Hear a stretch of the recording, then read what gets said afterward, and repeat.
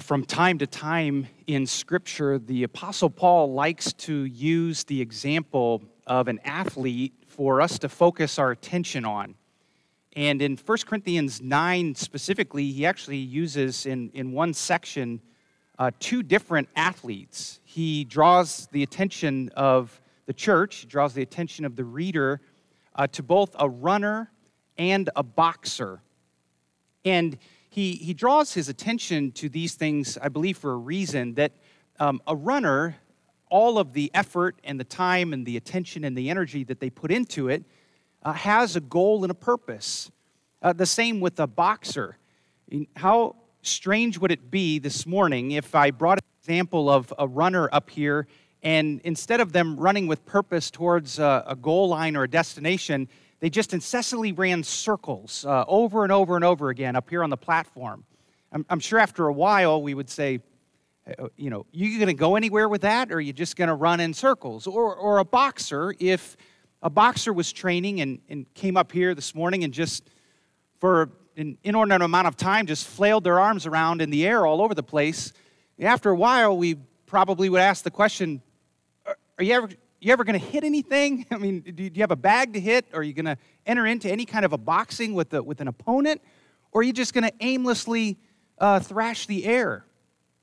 The Apostle Paul uses these athlete comparisons for us to look at and to examine. And the reason why I believe he does this on a number of different occasions is because he realizes and knows that as humans, we have the tendency, if we're not careful, if we don't recalibrate, if we don't refocus, we have the tendency as humans to enter into our Christian lives and end up kind of aimless, running in circles, thrashing the air, and we either forget or we're never told or informed in the first place, what is the destination? What is the goal of being a Christian? Is it just to get out of hell free card? Is it just to settle my accounts with God and then live however I want? Or does Scripture truly lay down for us a goal or a destination for our spiritual walk? I find the passage that the Apostle Paul gives us today, as we turn here in just a couple of moments, in Colossians chapter 1, it is one of these foundational texts. It's foundational because it's going to inform us as Christians, what is our ultimate goal? Yes, we live for the glory of God. And yes, there are theological things we need to be aware of as far as our ultimate goal is concerned. But as far as our efforts and our energies as Christians, how are we to be orienting and directing our lives?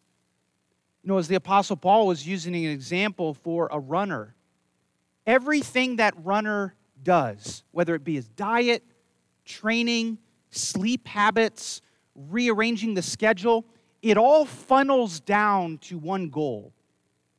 For the boxer, as they examine their opponent, as they do weight training, as they work on timing and hand coordination, all of those things funnel down to one goal. To win the boxing match, to beat their opponent.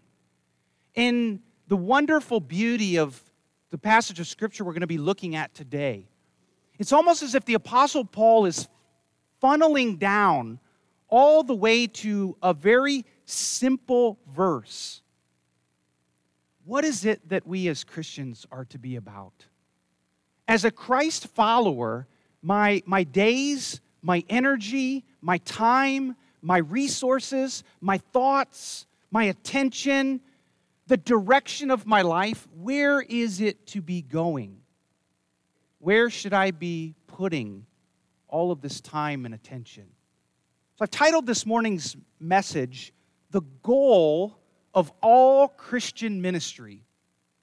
I mean this in a broad sense. I mean it in a very limited and narrow sense, but all of Christian effort and energy, the things that we put our time and attention to, what is the goal of all of this?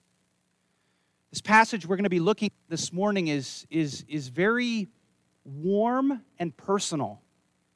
The Apostle Paul doesn't often do this, but he's going to give us some autobiographical content. He's going to use the word I a number of times. I do this, I'm doing this for this purpose. And then at the end, he gathers it all up and he says, so we all do this. We all do this so that we can do this. It's a very unique, but also very warm and personal passage we'll be looking at this morning. We get a little window, we just get a little glimpse into the motives of what drives the engine of the Apostle Paul.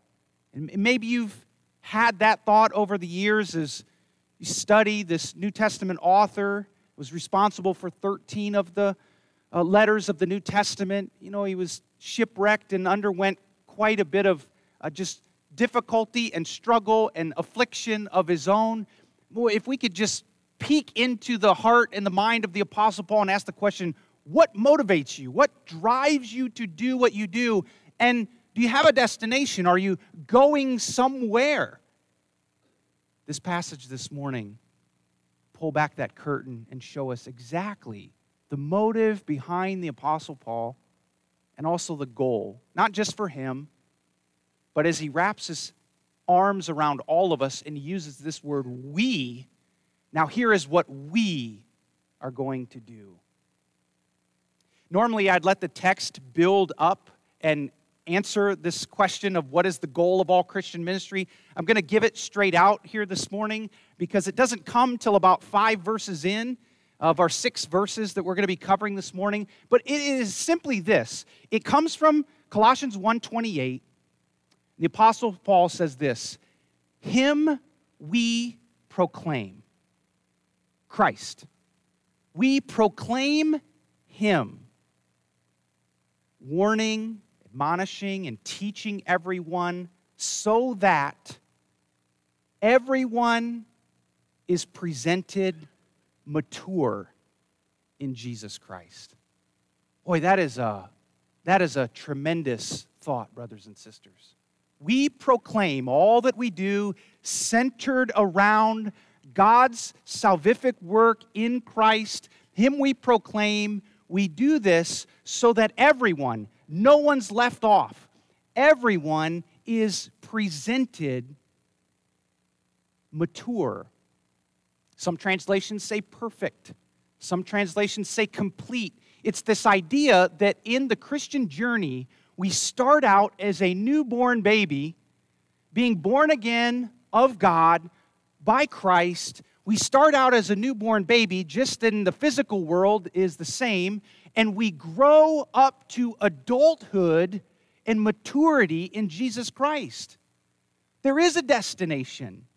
It should be that all of us are not only personally interested in growing up to adulthood, being mature in Christ, but that we collectively together are encouraging one another to be growing up and maturing into adulthood in Jesus Christ. This is what the Apostle Paul is going to tell us. All of our efforts, all of our ministry, our conversations, our friendships, our homes, our relationships, in Christ, we should be helping one another grow up into adulthood in Jesus Christ.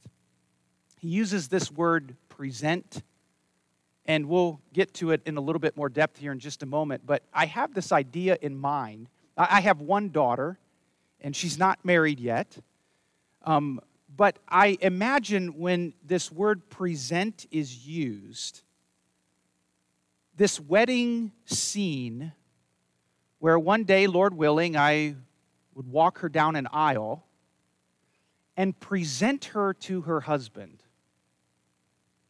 That I wouldn't be presenting to him a 2-year-old, a toddler. Hey, you're on your own, good luck with this.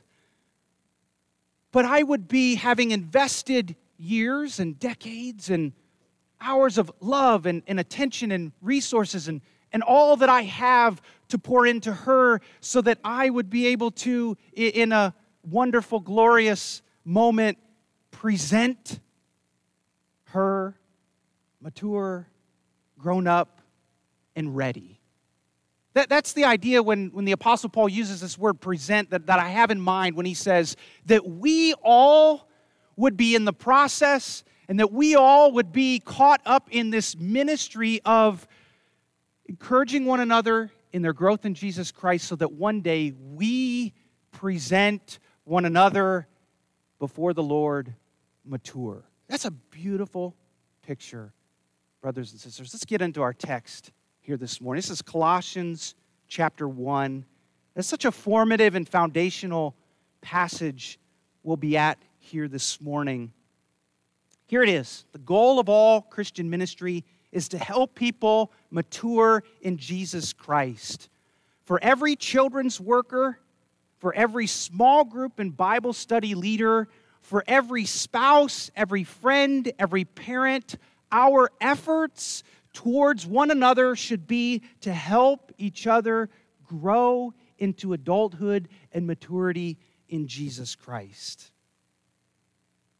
It's texts like this that we've been considering as elders this past year and looking at a mission statement that would just be locked in with Scripture of what it is that we are to be about as a church and as a ministry. If you could go to that next slide, John. This is maybe a little bit of a work in progress, but hopefully it's pretty well complete and polished insofar as this is grabbing scriptural truths and putting it together. What do we as elders desire for this body of believers here at Lexington Community Church? What mission should we be on together?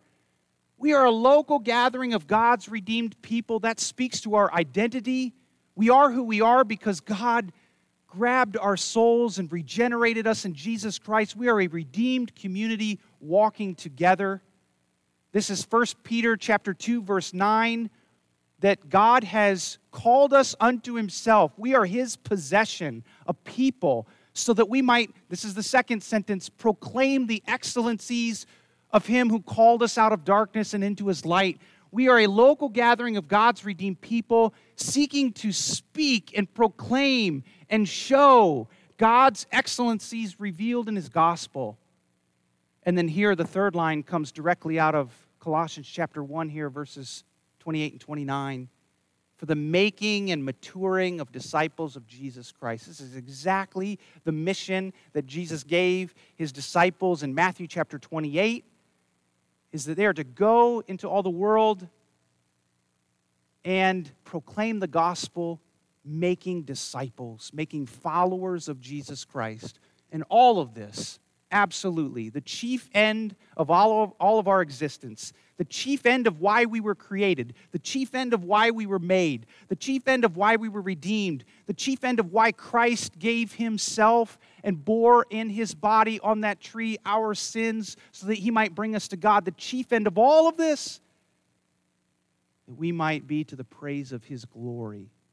This is God's design and for his glory. This is where we want to walk. This is the mission we want to be aligned in. This is what we want to take up as our joyful journey in this life. Let's move on to Colossians chapter 1. Let's get into this text here this morning. The goal of all Christian ministry. And I just want to circle around in this text, if you'll permit me to this morning, to just show all of the ways that the Apostle Paul is basically saying this. That mission is worth everything I have. And the first point we'll look at here is this. He says, it's worth our suffering. To mature others in Jesus Christ is worth my suffering. I think the Apostle Paul would have no desire to have suffering for suffering's sake. Just to have some ideal of suffering. And none of us would desire suffering just to suffer. But insofar as the suffering and the things that we feel pinched and ground down in this life, insofar as that might bring about the maturity of someone else, the Apostle Paul said, I'm good with this. I'm okay with this. In fact, he's going to use this phrase, I rejoice in my sufferings. So as long as it's going to bring about the growth and the maturity of others around me as they watch my example, as they listen to my prayers, as they hear me still rejoicing in the Lord because of that. Let's look at verse 24. Paul writes this, and again, you'll see this is a very personal, autobiographical section of Scripture. He says, "Now I rejoice in my sufferings for your sake." And that's the key phrase, for your sake. I don't rejoice in my sufferings just to rejoice. I don't want to take suffering upon my shoulders just to do it. Do I have some kind of death wish here? I rejoice in my sufferings, and it's likely he's referring to his imprisonment at the minimum, and probably all of his collective sufferings as he's been a missionary for the gospel of Jesus Christ, collecting all of those together. I rejoice in my sufferings for your sake. And in my flesh, I'm filling up what is lacking in Christ's afflictions for the sake of his body, that is the church. You'll notice from this verse, he continues to say, for your sake, for the sake of the church. This is all others-oriented. When Paul looked out of his own eyesight, he didn't see himself. When he looked out of his eyes and out of his eyesight, he saw everything that he was doing for the sake of others, for the sake of the church, for the sake of Christ, for their betterment. He had a true, deep love to grow them and to gather them and to present them before Christ, mature, fully mature. We'll notice here in verse 24, first, that Paul can rejoice in his sufferings. He's not rejoicing for them, he's rejoicing in them. Why? It's for what they mean and what they can do for the sake of others. As long as our sufferings can contribute to the making and maturing of disciples, Paul says, I rejoice in them.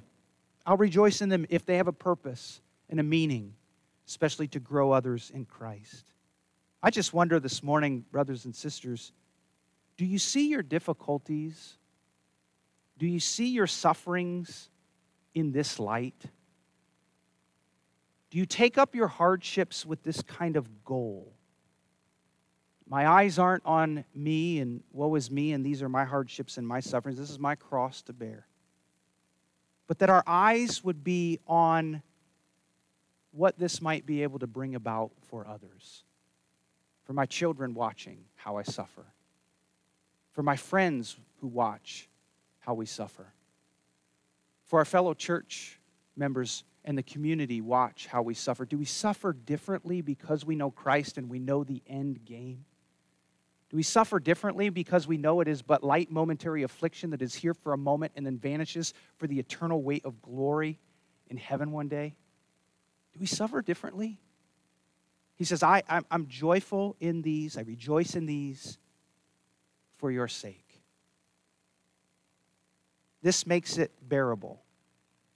And if we go even so far as to the Apostle Paul here, it makes it rejoiceable. I don't even know if that's a word, but it's good. Rejoiceable. He's rejoicing. He's joyful. We notice secondly here, though, there's a curious phrase. I'm sure you noticed it in verse 24, where he says, I'm filling up what is lacking in Christ's afflictions. That's a curious phrase.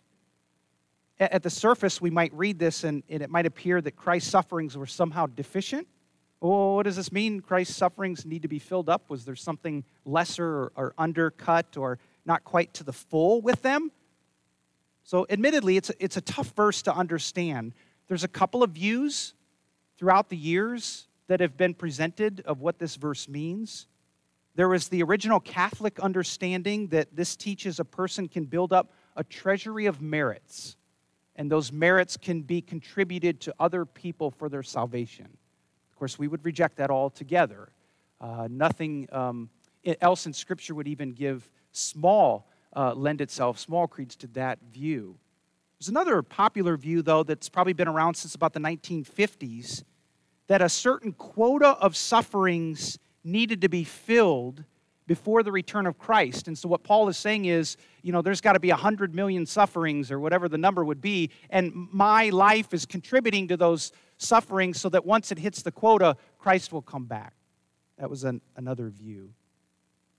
But my view here is not related to either of those. It doesn't accomplish salvation. That's not what Paul is talking about. It's not ushering in the return of Christ.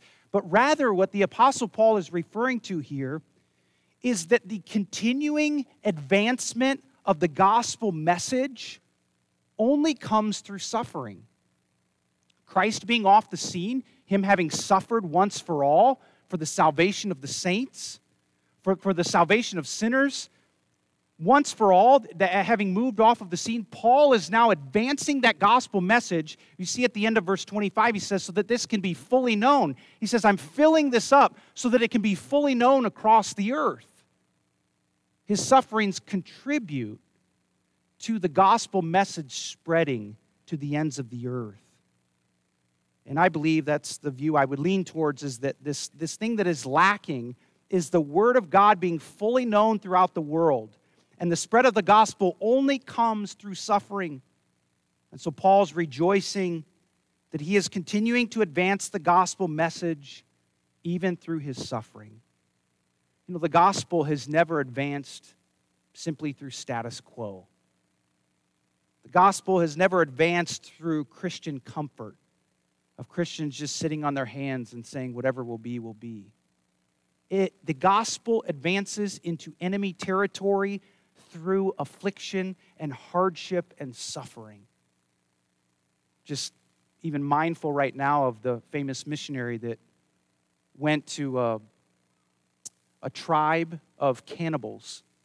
And he suffered many, many, many years bringing the gospel to that tribe. And it said that when he went there was only cannibals and no Christians.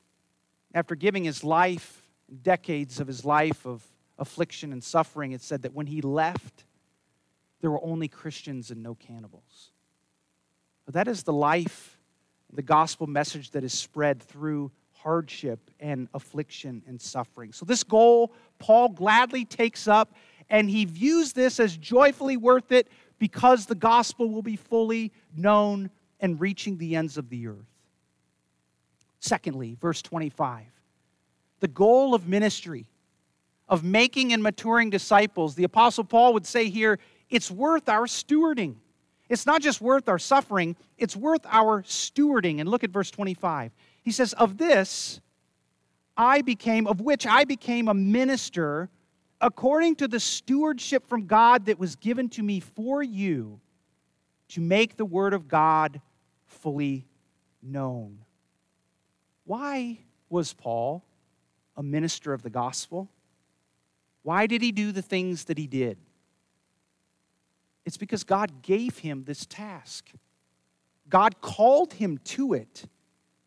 And of this life purpose, Paul was convinced, and he embraced this assignment, and he saw himself as a steward of this assignment. To say it another way, Paul stewarded the goal of making and maturing disciples.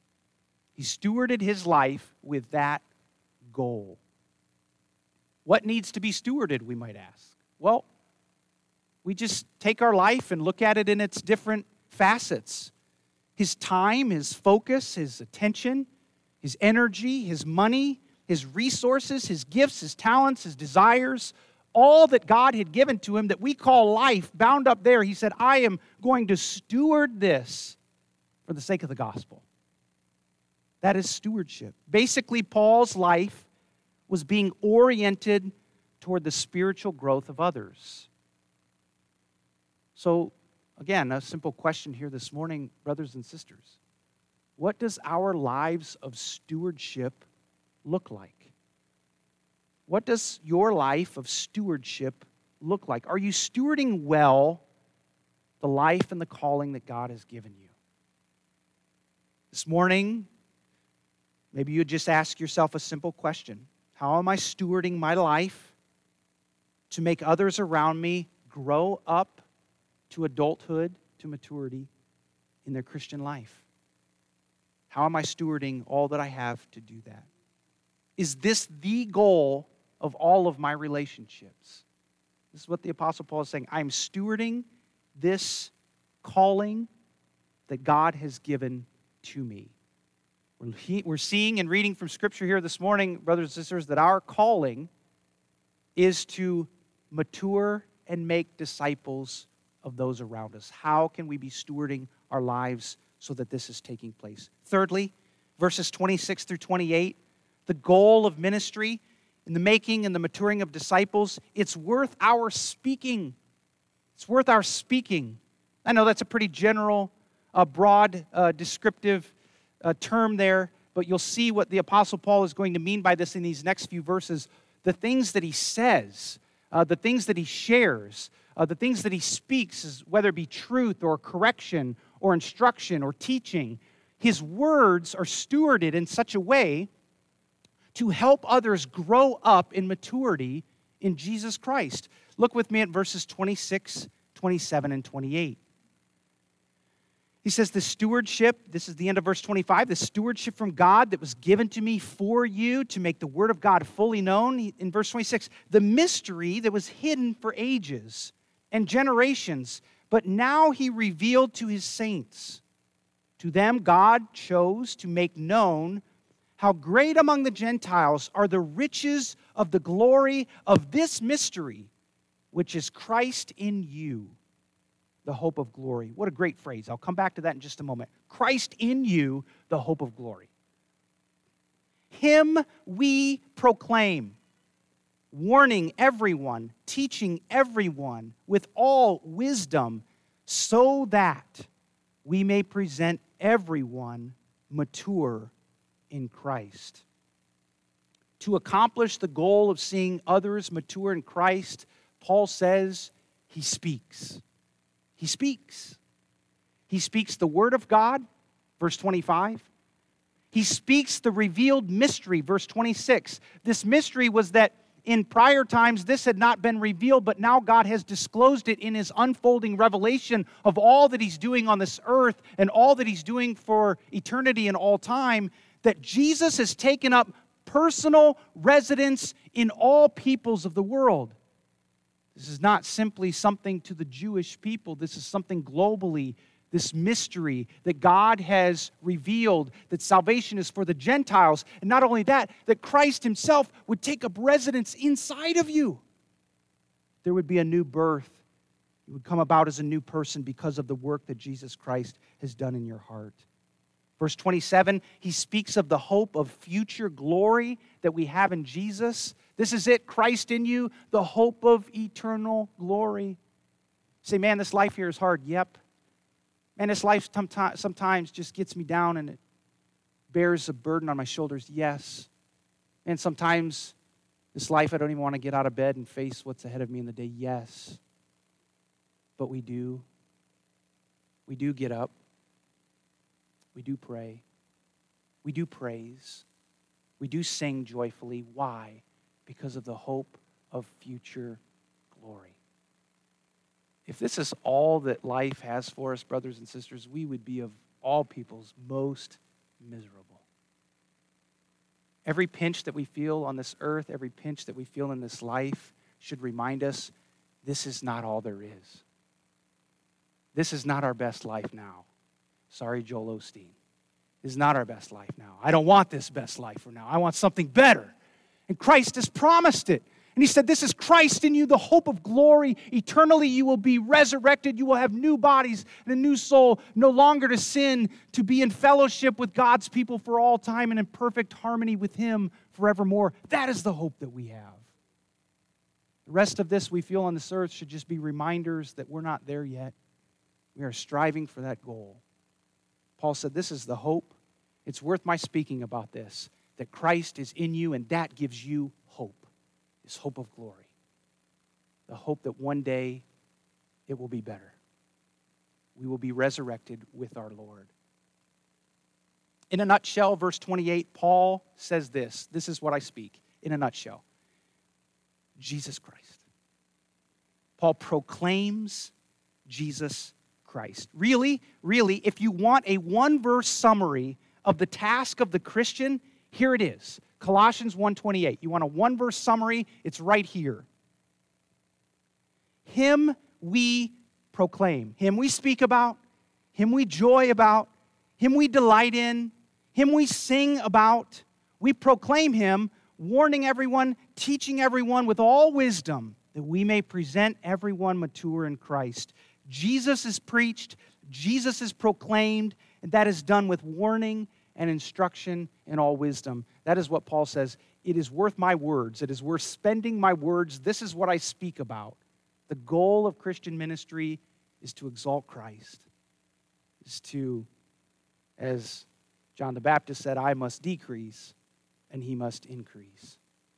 It is to shine the light on our Savior, Jesus Christ. He says this at times takes the shape of warning.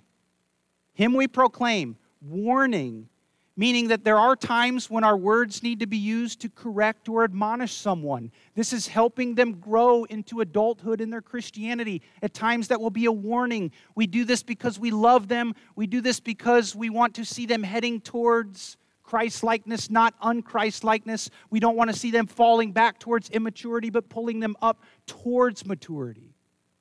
He said this also takes the shape at times of teaching, meaning that there are times when our words need to be used to instruct or remind someone of what is true. Especially at times when we're just caught in, it seems, a circular pattern in our mind of believing or thinking something that's untrue. We need a fellow Christian to come along and say, hey, here's what Scripture says. Here's what the Lord says. That's not true. Listen to this truth. So there is instruction and teaching. We do this. We tell people what is right. We tell them what is to be valued. Again, we do this because we love them and we desire growth in Jesus Christ. And we do all of this with wisdom. So what that means is, the Apostle Paul is saying, we need to discern the situation of when it might need warning and when it might need teaching and when it might need prayer. We don't have to go and say in every situation, in every context in a conversation that we get in is, I need to warn you and admonish you. I need to warn and teach. No, we do this in all wisdom so that it would be proper for the situation. It would be fitting to put balm on the soul of another person as we talk with them. We do this, it says. Did you notice the switch of pronouns? Paul went from I. He was talking about I in verse 24. I rejoice, I do this, which I became a minister. I'm filling up. This is what's happening, my sufferings. Verse 28, don't miss this. Him we proclaim. He's not saying, this is my job and you all just sit and watch. He's not saying this is a one-man show. We proclaim. He's at least talking about his team of fellow gospel workers, but let's be honest, this includes everyone, all Christians. Him we proclaim. Warning everyone, teaching everyone, with all wisdom, and just think of this with me for a moment, brothers and sisters, that we may present everyone mature in Christ. We do this. We, as a church, Lexington Community Church, we have the privilege and we have the responsibility to make presentation to the Lord that our lives look like disciples of Jesus Christ. That our lives took up this task to make and mature disciples. Everyone. Means this is the goal for every last person in the church.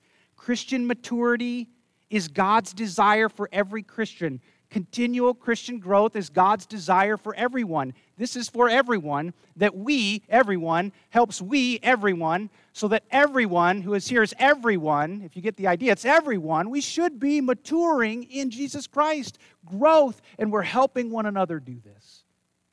This is the goal of gospel ministry. This is the goal of the Christian life. God's design is not casual, superficial Christianity. His design is for serious, careful maturity and growth in Jesus. This is why we cherish the Word. This is why we study the Scriptures. We want to be meticulous. We want to be careful. We want to lean in and listen to what God says. We're not just about this life flippantly, casually, superficially living. We have a purpose, brothers and sisters. God bought us with a price of Christ so that we become soldiers for Him.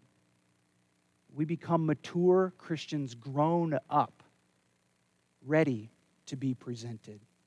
Lastly, verse 29, we can't end there. We've got to go to verse 29 because you say, man, I'm tired just listening of all, how in the world am I going to do this? This is a lot. There's a lot on my shoulders to carry and a large burden. The Apostle Paul would say, I agree with you. And so we don't do this in our own strength. Look with me at verse 29. He would also say it is worth our struggle. This mission, this goal of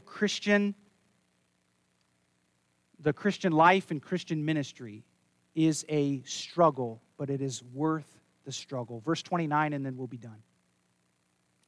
For this I toil.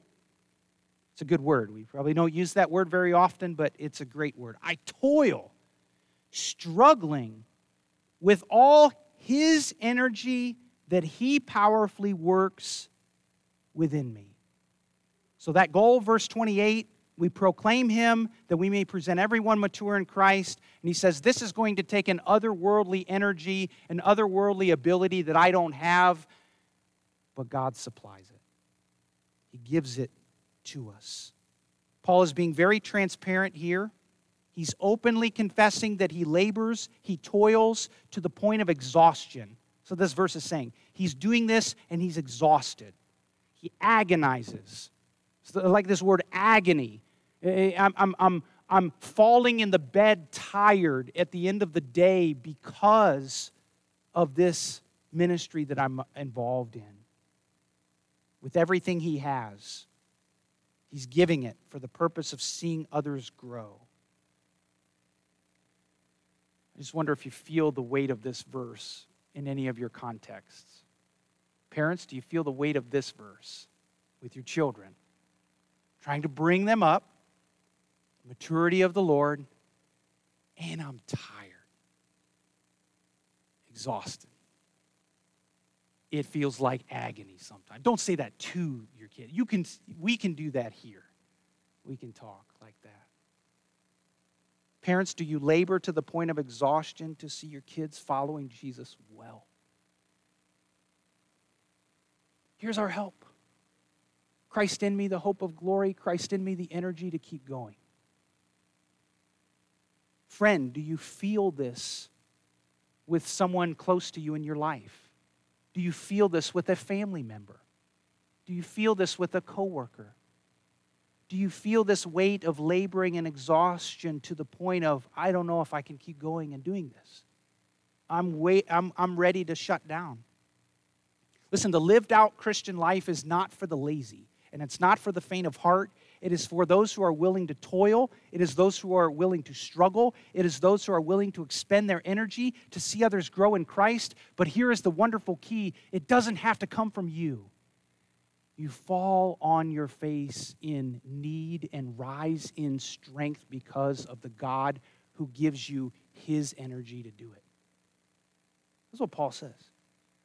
I toil, I struggle, I'm at the end of my rope, I'm falling down exhausted, but I keep going because this is with all His energy that He powerfully works within me so I can do it. What a great ministry that is. We'll work, we'll minister, we'll proclaim, we'll pray, we'll speak.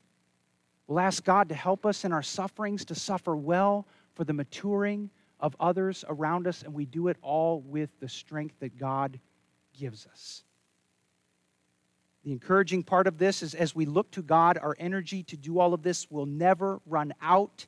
He puts this energy in us, and He works it out of us. We simply but call on Him and say, Lord, help me.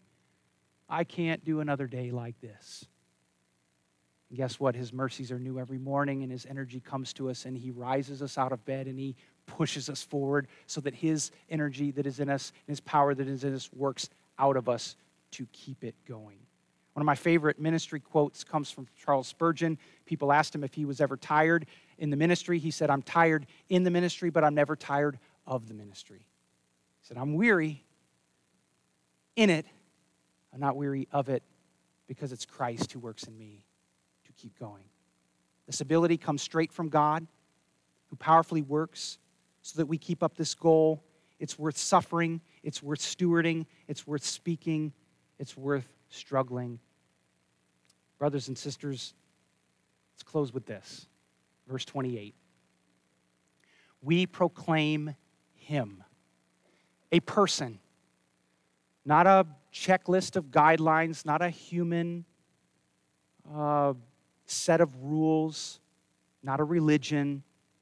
We proclaim him, a living, resurrected Savior and Lord Jesus Christ. We proclaim him. We proclaim him. We do this. It shouldn't just come from the pulpit. It should come in all of our relationships together. We together proclaim him so that we might present one another mature, fully grown adult Christians in Jesus. The Apostle Paul would say this, it's worth everything he has. Might we also say that same thing for God's glory, for the good of his church, presenting others mature in Jesus Christ is worth everything we have. Let's close our time this morning in prayer. Lord, we would buckle under the weight of a passage like this were it not for your promise that you empower us to do it. Lord, thank you for calling us to such a rewarding ministry. Thank you for allowing us the privilege to not only be redeemed and have a new heart with new desires and new direction, but also to be able to partake of a ministry. Lord, would you help us as a church? Help moms and dads as the head of the home. Help all of us collectively together to keep this goal in mind, to be calibrated for the first time, if that's what it takes today, or recalibrated if we're just off a couple of ticks. But Lord, help us to remember the goal of all of Christian ministry. It is to proclaim your Son, Jesus Christ, dying on a cross, buried, but rising again for our life and our forgiveness and our joy for all of eternity. May we be about this business, Lord. Help us in the coming year to keep the Christian ministry with this goal in mind. It's in Christ's name we pray these things. Amen.